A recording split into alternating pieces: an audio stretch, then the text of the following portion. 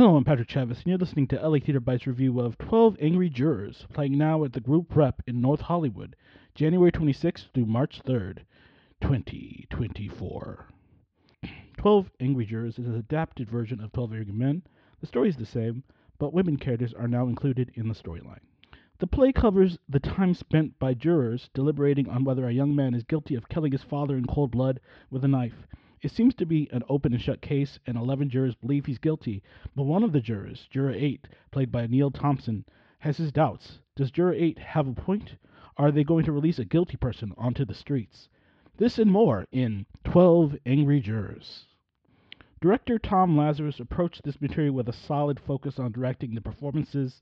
This is a classic story, and from what I could tell, he kept very true to the original story, at least from what I can remember. The whole story takes place in one room the entire time, and you are working with so many actors in one room at one time.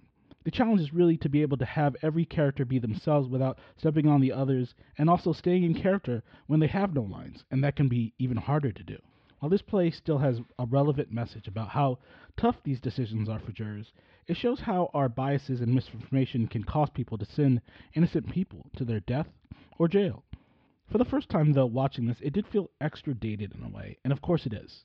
It is an older play set from another time, and that means it can be a reminder of how things were back then.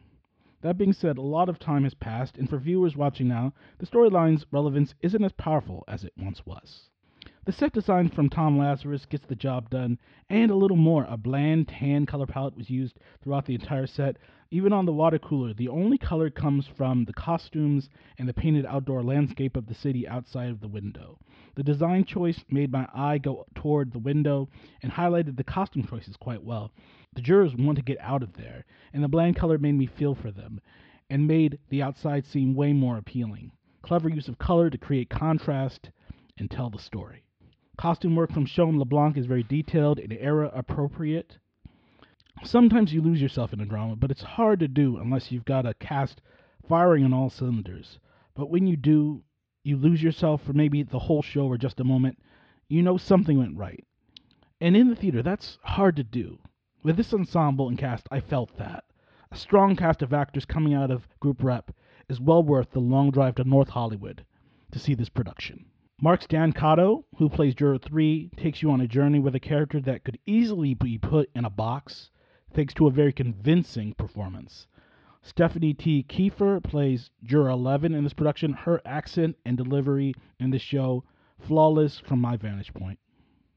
Stan Mason, who plays Juror 9, this is what you're looking for in a character actor. What a transformation this actor goes through to play this part.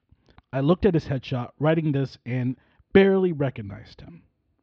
If you're looking for a great rendition of this show, it is playing right now at Group Rep at the Lonny Chapman stage. I give 12 Angry Jurors an 8.5 out of 10. It's a great show. LA Theater Bites recommended. Thank you for listening, and thank you for supporting LA Theater.